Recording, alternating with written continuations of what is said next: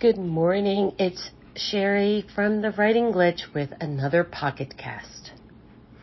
Today I want to talk to you about primitive reflexes and why they are so important to writing skills. Each day this week I'm going to share a different one. Today I'm going to talk to you about the asymmetric tonic neck reflex.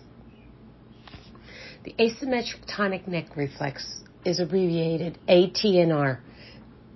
So parents, if you have heard an OT talk about their ATNR, that's what they're talking about. It's a reflex that happens when they are babies, as they are developing.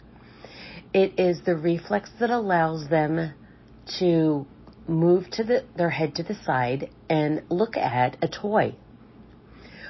Meanwhile, the hand that they are not looking towards is moving towards their head. It's kind of like their hands are on a string, and as their head turns to the side, the string moves to the one side, and then the string moves to the other side on the way back. But it doesn't just happen in the head. It's a full body movement. You just don't see it as much in the legs the way you look at a baby, because oftentimes you have them laying down. So when kids get older, an easier way to test it is on their hands and knees.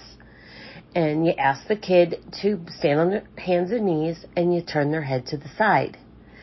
And if the side that is away from their face buckles, that means they can potentially have a retained ATNR. Now, this reflex should Equalize, I guess is the right word. It should equalize into your system when you are in infant stages, like that 0 to 1, maybe 1.5 at the latest. But by then, other reflexes should be taking over. In kids with developmental delay and other things that may have happened to them as a young child, the ATNR stays in the back, and when things trigger it, it kicks in. So when we have kids at the desk and they're looking like they're laying all over the desk, and they might have their feet hanging out to the side, and they don't want to write in the middle,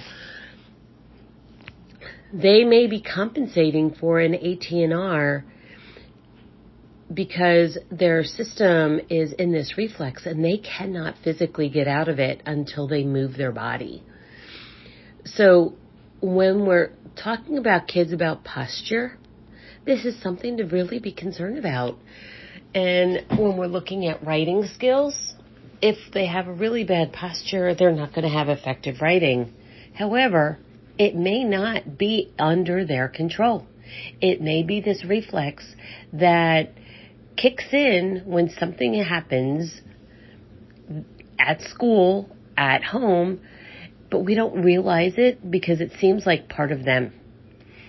So when I think some of the other impact that's going to happen with an ATNR in writing is kids are not going to want to pay attention because they're off to the side. They have trouble seeing it because it's not in the middle. So if you got kids with inattention and really, really poor, slouchy, kind of resting back all the time position with their writing skills, have an OT look at it and see if they have a retained asymmetric tonic neck reflex.